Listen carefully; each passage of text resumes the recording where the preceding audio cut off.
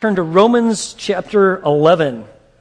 Now, did you know that God makes some pretty significant promises to his people, and they're actually recorded in Scripture? So, for instance, if you are a believer in Christ, there's some pretty amazing promises that are given. Like you're promised the gift of the Holy Spirit at the moment that you believe, the promise of fullness of life, eternal life, resurrection, forgiveness, God's presence, joy, peace, knowledge. All of this is promised to you. Those are some pretty hefty promises. Anywhere from the abundance of life to wisdom, God promises to his people. Now, God is certainly a promise maker, true? But is God a promise keeper? Does he really keep his promises to his people? Well, the answer to that question actually has significant implications for your life and most certainly your eternity. And if you're going to answer that question, you're going to have to wrestle with, does God keep his promises to his people, Israel? Is he really faithful? Think of some of the promises that God has made the people of Israel. He has promised to be their God, that they would be his people, that his presence would dwell among them. Do you remember in Genesis chapter 12, God makes this amazing covenant with Abraham. And he says, listen, I am going to give to you a land. Right now you don't have any real estate. I'm going to give you a land. I'm going to give you a nation so populous that it'll outnumber the stars in the sky and the sand in the sea. And I am also going through you and your family that you are going to be a blessing to all the nations. And for Abraham to understand that it is God who made this promise and he's the one that's going to fulfill it, there's an event that takes place a couple chapters later in Genesis chapter 15. Remember when Abraham believed God and God declared him or reckoned him or considered him righteous? There's an event that took place so that Abraham would know that God was giving an unconditional promise. In ancient times, when two people would make a covenant, they would slay an animal, cut it in half, and then the two of them would walk through it. And the idea is like, hey, if one of us ever breaks this, may that happen to us. We literally be cut in two. We die. So God does this. They have this sacrifice that is made, animals cut in two, but Abraham is made to be an observer as God literally passed through, as symbolized by a smoking furnace and a lamp of fire, and God passes through the sacrifice. Abraham simply watches. God does this to say, this is an unconditional promise I am making to you. Think of some of the other promises given to Israel. Remember in 2 Samuel 7, God promised David that through you will have a son who will reign forever. It is called the Davidic covenant. There will be a promised son that will reign eternally as a king. Or another one, in Jeremiah 31, you have the promise of the new covenant. And this is an amazing, profound promise. God says that his law is actually going to be written on the hearts of his people, that he is going to be their God, they are going to be his people, and he says, and that their sins he is going to remember no more. God says, I'm going to do this, and I am making this promise to you. Now, those are awesome promises. How's Israel doing with all that? Well, think of it. Well, by the time Paul is writing the book of Romans, Israel has completely lost all of its glory.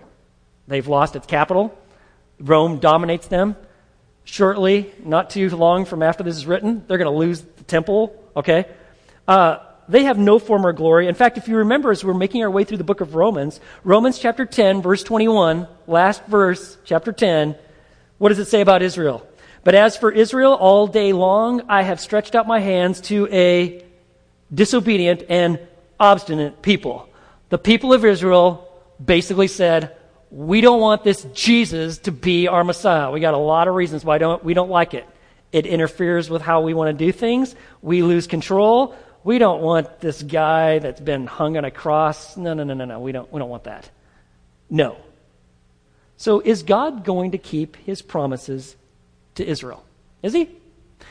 You need to wrestle with that. Is there a future for Israel, or is God pretty much done with Israel? You know that there's a lot of folks that teach that, what happened is Israel wholesale rejected Jesus as the Messiah, and God said, that's it, we're done. I'm going to work out my promises, and I'm going to give them to another people. I'm going to give them to a spiritual Israel, which we will call the church. And so the thought is that all the promises given to Israel now are actually fulfilled in the church. And God does these kind of gymnastics to kind of technically keep his promises, and so that's what's happening. Is that what's going on? Or is God literally going to keep his promises to Israel? Well, Romans chapter 11 is probably one of the strongest refutations of the idea that God has given up his people. Is God going to fulfill his promises to Israel? Well, Paul says, Romans chapter 11, verse 1, I want to start off with me. God's present faithfulness in the time of Paul, if you want to see it, Paul says, chapter 11, verse 1, I say then, God has not rejected his people, has he? Has God rejected his people? Look at what he says. May it never be. The strongest refutation in Greek, he says, absolutely not. Paul says, for I too am an Israelite. I am a descendant of Abraham. I even know what tribe I'm from. I'm from the tribe of Benjamin. And Paul says, listen, if you think God has given up on his promises to Israel, I am exhibit A. Absolutely not. God is fulfilling his promises, and I happen to be a recipient of it. I am a Jew, and yet I believe. I believe in the Messiah, and I'm receiving the blessings. And he goes on to say, not only am I receiving it, but let me remind you of God's past faithfulness among the remnant of Israel. God has always been consistently faithful to keep his promises, even when it looks like his people have abandoned him. So he says, verse 2, God has not rejected his people whom he foreknew, and that has the idea of choosing ahead of time. Did God forsake the people that he chose ahead of time? Well, he's going to recount a time in Israel's past that makes it crystal clear. God does keep his promises, and he's got a remnant of his people. Or he says, verse 2, or do you not know what the scripture says in the passage about Elijah, how he pleads with God against Israel? Now, the Jewish people in the Hebrew scriptures, they didn't have like Exodus 3:12. They didn't have any of those citations. They just had the scrolls, and what they knew the scriptures so well, they literally just reference a key event, like a symbol, like the bush, or a key figure, like Elijah. And they all knew, then they just recount the events that took place, and they could actually do it. So he says, remember about Elijah, what the passage about Elijah, how he pleads with God against Israel. Remember it? He says, verse 3, Lord, they have killed your prophets, they have torn down your altars, and I alone am left, and they are seeking my life. Paul is going to bring out an amazing event that took place in Israel's history. It's an event that you can find recorded in 1 Kings chapter 17 through 19.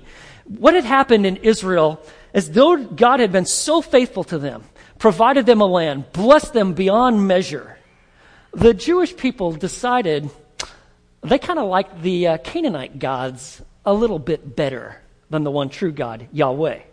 It was one of the reasons why God said, I have had it with the Canaanites and the Amorites and the Jebusites. I literally want you to wipe them out because I'm going to judge them through you. I want you to completely eliminate them because if you don't, you're going to be tempted to follow their gods. And that is always the case. People always seem to want to kind of leave the one true God to start worship the gods of whatever nation they're living in. Very prevalent in our own culture. Well, that's exactly what happened.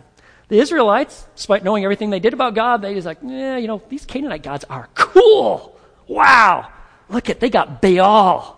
Baal was the god of thunder, storms, lightning, rain. And he had a consort. Her name was Asherah. And she was the fertility goddess.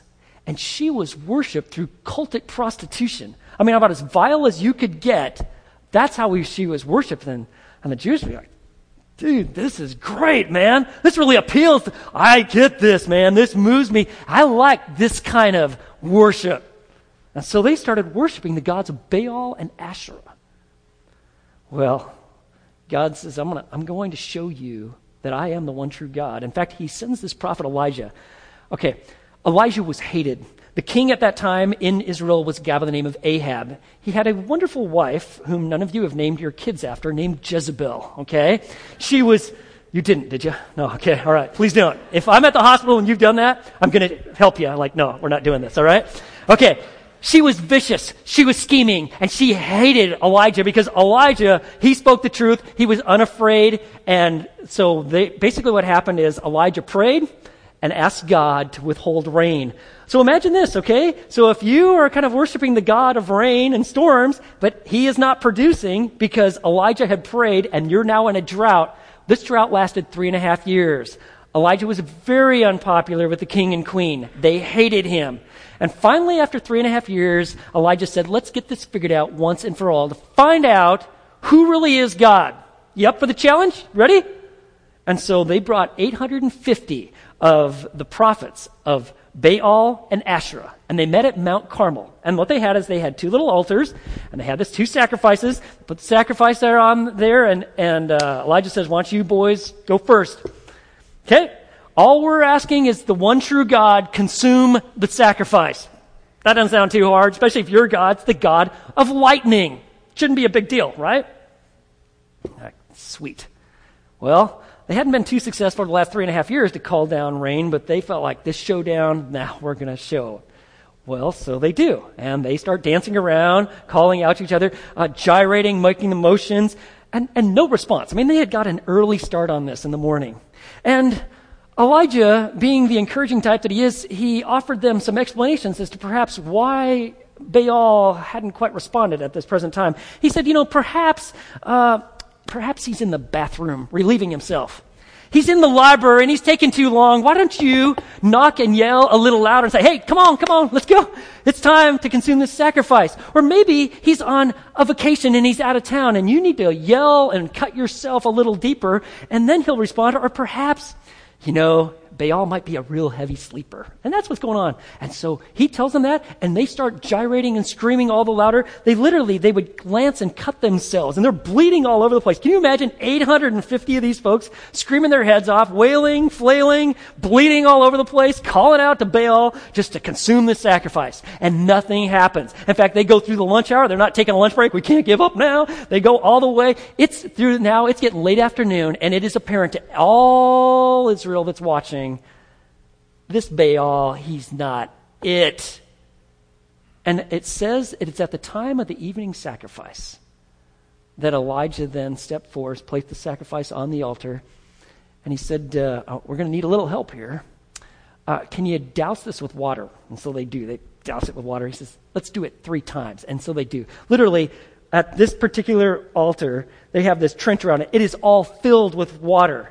If you are a Boy Scout or if you've ever tried to make a campfire, you know that you don't pour the water into where you're trying to create the fire. Do you guys know that? Yeah, you do. Okay, yes. Of course that. You were going to do that. And what Elijah did then is he prayed and he stepped back. And literally God consumes not only the sacrifice, but the altar. All the water was licked up. Even the stones themselves were melted and consumed. And all people saw the glory of God, that he is the one true God. And then Elijah said, all right, now that we know these false prophets, they're gone. Now, they were already half bled to death anyway. They make their run for the creek, and they are literally, all these minions of Baal and Asherah are killed. And then Elijah prays for rain. And a torrential downpour then moves off to the sea, the Mediterranean Sea, and starts coming down. How do you think this all went down at the palace? How do you think Ahab and Jezebel are doing with this? Well, you need to know this. When you humiliate a megalomaniac, it makes them fiercely jealous and dangerous. And Jezebel makes the statement, Elijah's dead within the next 24 hours. Well, a messenger comes and informs Elijah that Jezebel is out to kill you. You've got 24 hours left. And, after all that he's gone through, he's like, I got to get out of here. I mean, I'm the only one left. I'm sure she's infuriated. So he takes off, and he runs for all that he's worth, and he keeps running and running and running until he can't run anymore, and he finally just kind of passes out.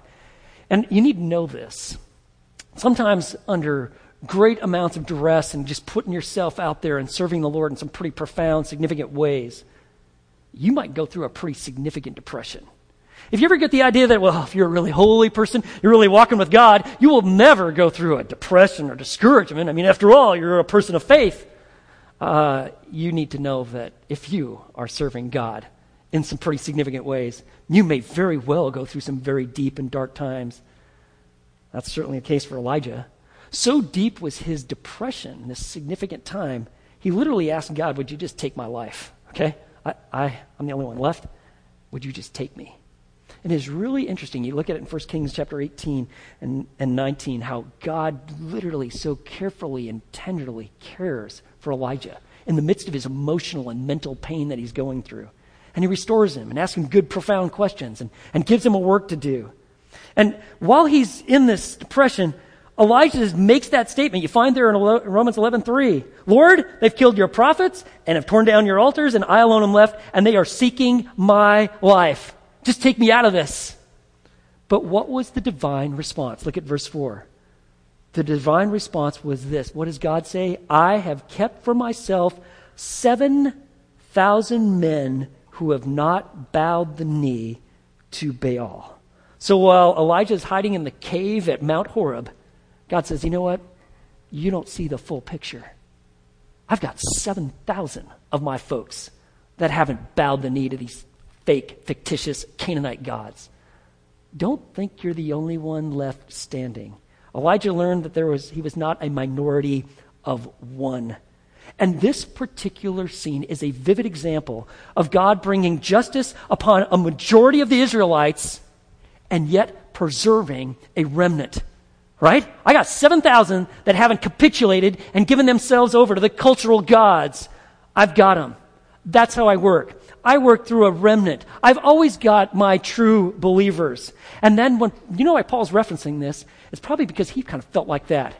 If your ministry as the apostle of the Gentiles is to go and get beat up by the Jews and have sticks thrown at you and get kicked around and insulted all the time, you might feel like you're the only one left. But not the case. You might feel that way. You might feel like, I am the only Christian in my family. That is painful. I've been there for years. Some family gatherings can be flat out uncomfortable.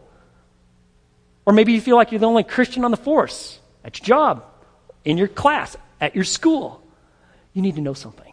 God always has a remnant. There are always people that the flame of Christ and faith burns brightly and deeply. You are never alone. And God seems to delight in working through a small remnant.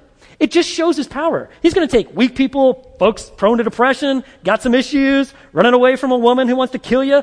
Those are the people that God likes to use. Just weak people like you and me, small amount, just to make it crystal clear, it is God who is doing the work. And that's what Paul is illustrating here. In fact, he goes on to say, verse 5, you know what? In the same way then, there has also come to be at the present time a remnant, just a small number, according to God's gracious choice. God chooses. In fact, remember in Romans chapter 9, all that pretty serious theology that we've been wrestling with, where God makes these choices? He chooses. And whom he chooses, they will believe. And it's all by grace. It's not by works. In fact, look at verse 6. But if it is by grace, you're not made right with God by works. It is no longer on the basis of works. Otherwise, grace is no longer grace. If you earn God's favor because you keep rules, rituals, sacrifices, certain festivals, you have certain things done to you, whether you're a baby or a 7-year-old or 15 or 13, if you think that's what makes you right with God, those particular religious works, if you're trying to fill this God-shaped void in your life with anything but God, that's not grace, that's you working.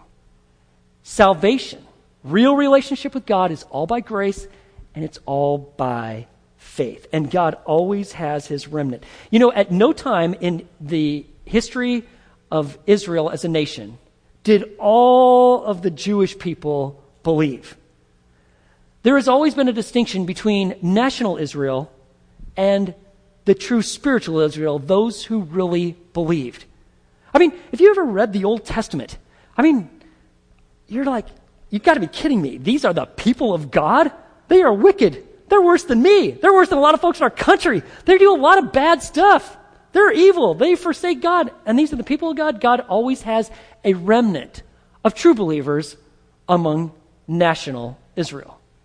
That was what Paul is emphasizing. It is always the case. In fact, the prophets made that crystal clear. Isaiah, Jeremiah, Micah, Zephaniah, they all made it clear God has a remnant within Israel. But they just kind of glossed over that or ignored that. God has always been faithful to his promises, and he keeps them with a remnant in Israel. But you know what? People, we're longing for righteousness based on personal merit, right? It's kind of embedded in human nature. There is something that I must do. I must perform. I got to do certain things to earn God's favor, to receive righteousness. There was an example of that this past year. The New York Times had an interesting article on the former New York City Mayor, Michael Bloomberg. He was interviewed at his 50th college anniversary. And at this time, Bloomberg is starting to see, like, you know what? A lot of my pals that I ran around with, now that I'm 72, they're dead, and they're not at the reunion. And he was starting to think about his own mortality and all these folks that passed away. The author of this interview concluded that this is what he wrote. But if Bloomberg senses that he may not have as much time left as he would like, he has little doubt about what would await him at a judgment day. Pointing to his work on gun safety, obesity, and smoking cessation, he said, with a grin, "I'm telling you, if there is a God, when I get to heaven, I'm not stopping to be interviewed. I'm heading straight in. I have earned my place in heaven. It's not even close." And that's what people think. I mean, seriously? We create our own grid of what's right. I am semi-nice to some of the people in my family. I go to church every once in a while. I got 12 Bibles, 14 different colors of shades of New Testament. We got all these weird things that we put out there. Gun control? Serious? Helping people with their overeating issues? Really? God, we earn his favor? We show ourselves to be great before God because of those sort of things? No. It's all by grace, and it's a matter of faith. Paul's going to go on and start giving some scripture verses from the Old Testament to continue to show this. What then? Verse 7. Was what Israel is seeking, it is not obtained, but those who were chosen obtained it, and the rest were hardened. Israel was seeking righteousness with God. That's why they were trying to keep up with the festivals and do all these different things. They really were hung up on circumcision. They thought, man, that's it, man. We're in because of that. You know what? They didn't obtain it. However, the chosen ones, they did obtain it, and the rest were hardened. Remind you of someone? Reminds you of Pharaoh. Remember that we looked at Pharaoh? Pharaoh's heart was hardened. Why? Because he rejected the one true God. You need to know something. You hear the gospel? You hear about the living one true God? And you're like, not for me. No, I'm not going to be a religious freak. I'm not doing that. I don't want to believe those things. And you kind of put up this wall. Your heart gets hardened. It ends up really poorly for you if you continue to resist the living God. Case in point, Pharaoh. But he says, you know what? That's what's happening here. You rejected the grace of God. It's all in front of you. Your hearts become hardened. In fact, he says in verse 8, he starts quoting some verses here. He goes on in verse 8 to says, just as it is written, God gave them a spirit of stupor. What is it to have a hardened heart? It's to become insensitive to spiritual realities, to be blind and deaf to the living God, eyes to see not and ears to hear not, down to this very day. And David says, let their table become a snare and a trap. A table is like, that's where you put your blessings, like your food, right? God's provided, you enjoy. Israel had been giving all of these blessings, the law, the festivals. I mean, they got a rich history. All of that was meant for them to enjoy because it pointed them to Christ. And you know what happened? Just like it said, their table became a snare and a trap. Instead of seeing these things pointing to Christ, they actually started fixing and focusing on this, and they put their faith in their rituals, their festivals, and their ability to follow these things. And they missed it. What should have been a blessing to the nations became a snare and a trap. And look what he says, verse 9, and a stumbling block. They stumbled over it. They tripped over it. They missed the whole intent, and a retribution to them. In verse 10, and let their eyes be darkened to see not. If you miss all that God is showing you to lead you to put your faith in Christ as the Messiah, the one true God, you become like dark. Your eyes are darkened. You see not, and they bend their backs forever. Will God keep his promises to Israel? Absolutely. In fact, we see it as we've gone through these verses in his past faithfulness among a remnant of Israel. But there is one other proof that Paul is going to give about God keeping his promises to Israel. And beginning in verse 11, and we're going to look more about this next week, this is going to blow your mind. I had multiple people after the first service telling me, I had no idea. I never knew that. Get ready. If you've not spent a lot of time reading Romans 11, watch what he says this. God's current faithfulness to move Israel to trust in Christ is through the salvation of the Gentiles. And you're like, what? Are you serious? Look at this, verse 11. I say then, they did not stumble so as to fall, did they? May it never be. Did the Jewish people stumble, trip over Christ, the Messiah, reject the promises, say, no, we don't want him, so as to fall permanently, like to do a nosedive and never to be able to recover? Did they fall to a state where they would never, ever come to a place where they would leave, where it was like finally and forever? What does Paul say? Look at this. May it never be. He says, you need to understand something. But by their transgression, their rejection of Christ, salvation has come to the Gentiles. You need to know something. Israel's rejection of Jesus as their Messiah led to the gospel going to the Gentiles. It led to salvation to these non-Jewish people. And there's something else. This is the part that's like, what? Look at the end of verse 11. Why is that? To make them jealous. What? Right there. You see, the Gentiles have a vital ministry in God's plan with Israel, and that is to literally make them jealous. When they see these pagan Gentiles believing in the promised Messiah, Jesus, and receiving the riches of the spiritual blessings that are in them, their lives are literally transformed. They live differently. They love God. They believe in Abraham, and they have the faith of Abraham. They believe the scriptures. They're alive.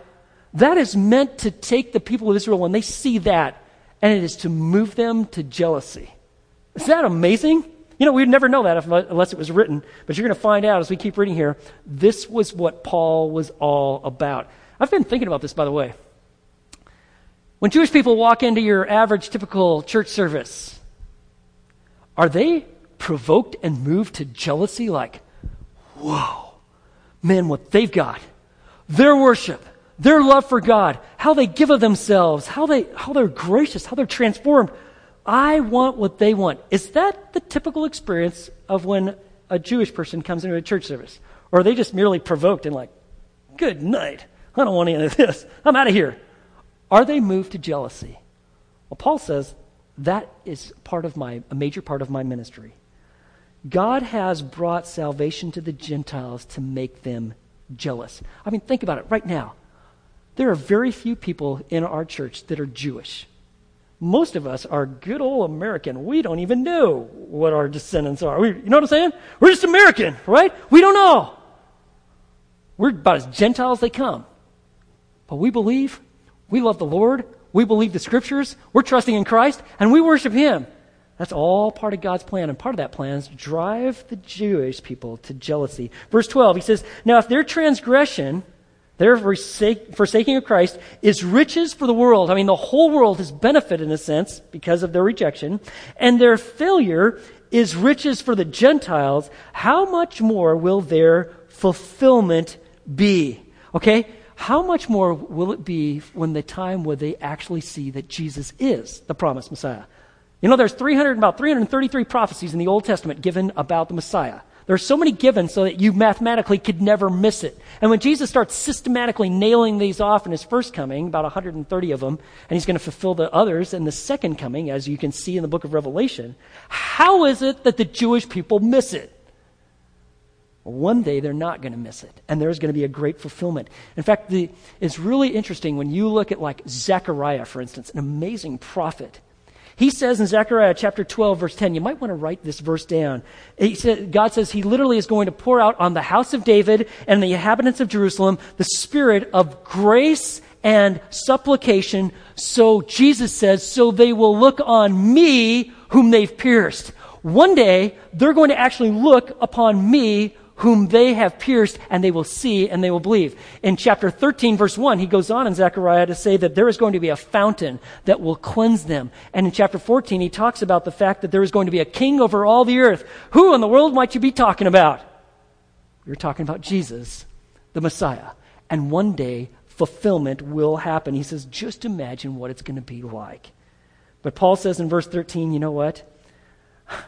You need to know they have stumbled, but they haven't fallen. It's kind of like if you're into horse racing, you might remember this event.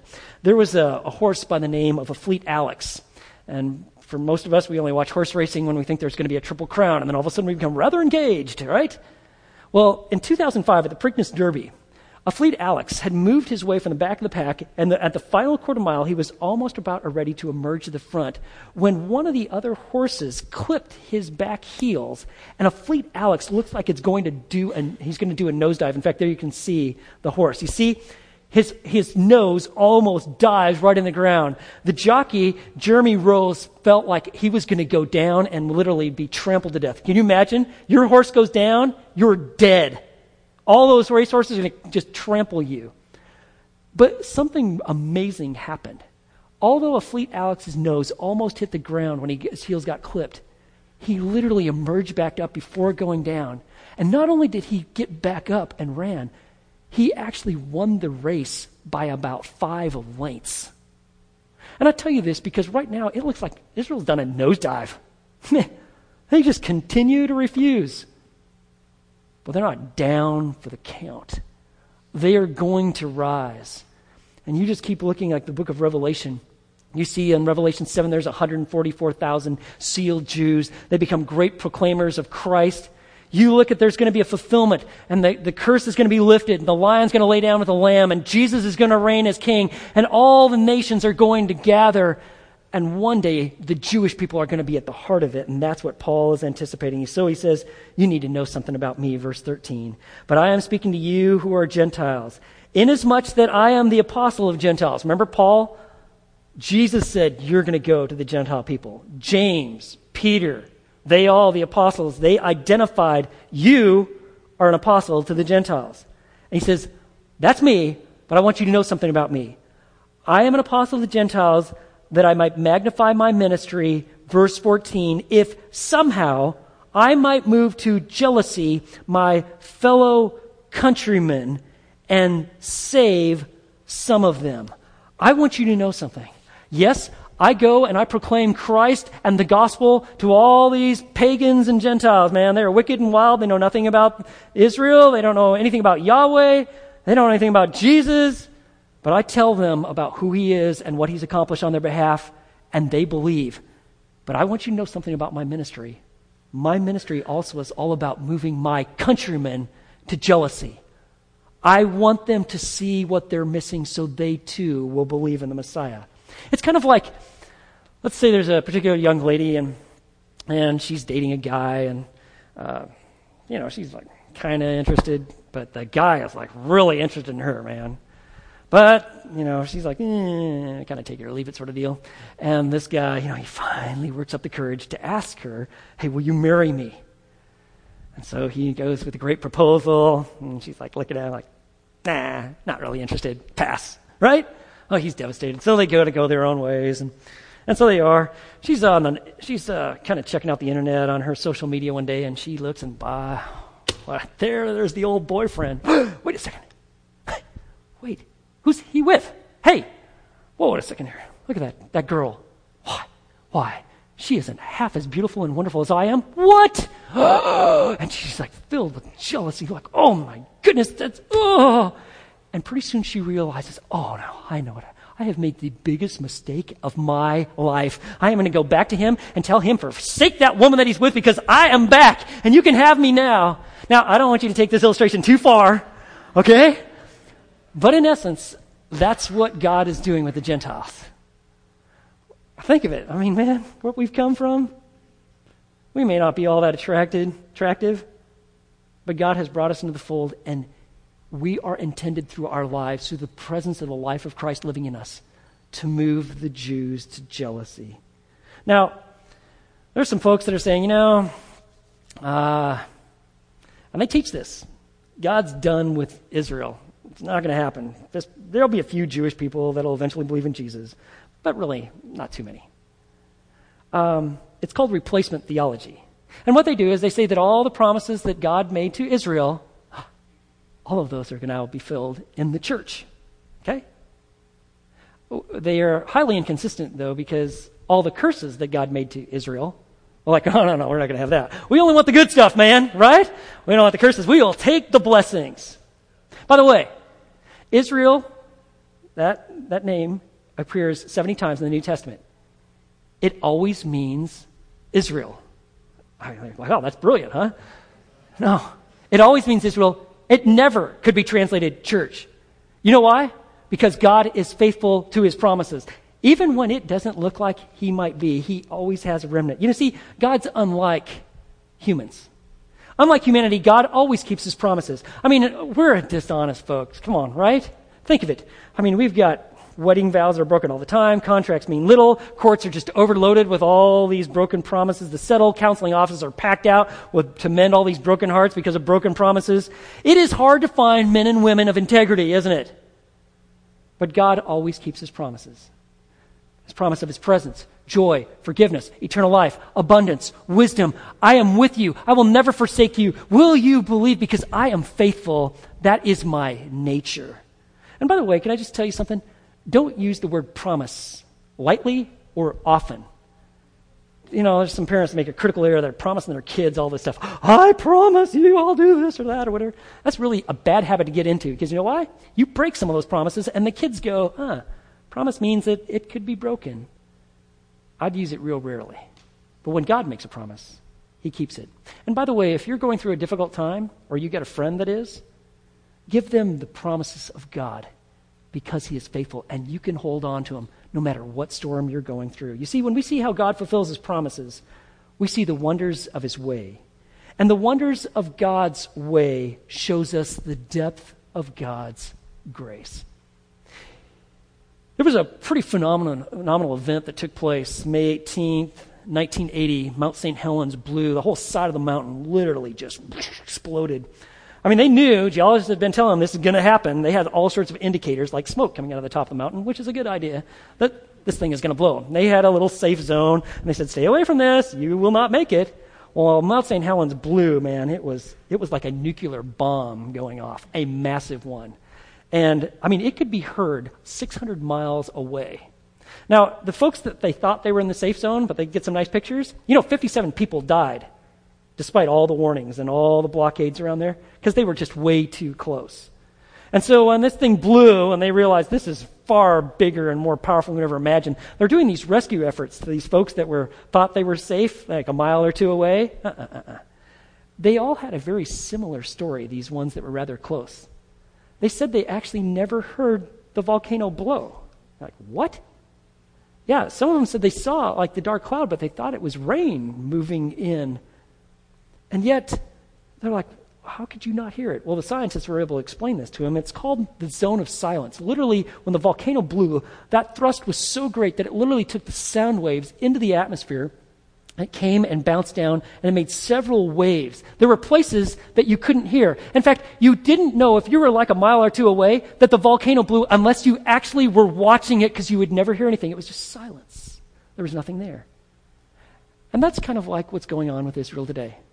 They are in like the zone of silence. It might be true of you. You've been in the zone of silence. Jesus said they're going to have eyes that will not see. They will have ears that will not hear. You think, how could they miss Jesus the Messiah? because they're in the zone of silence and they miss it. But God is faithful to his promises, and the wonders of God's way reveals the depth of God's grace. And God will keep his promises to Israel. You come back next week, and you're going to see something fascinating. Let's pray. Lord, you're an awesome God, and you keep your promises, perhaps in ways that we'd never imagined, but you are faithful. You've always got your remnant. And if there was someone here today who has never trusted in Christ, would they simply pray with me and say, God, I've been in the zone of silence. It's like been chaos in my soul, but I turn from myself and my sin, and I believe in Jesus. I trust him for forgiveness of sins, and I give you my life. And Father, for the rest of us, may we be confident in your promises. You're a faithful God. You're faithful to your people Israel. You are faithful to us. May that change how we live. May we walk in the joy and the newness of life, knowing who you are and the promises that you keep. We pray in Jesus' name. Amen.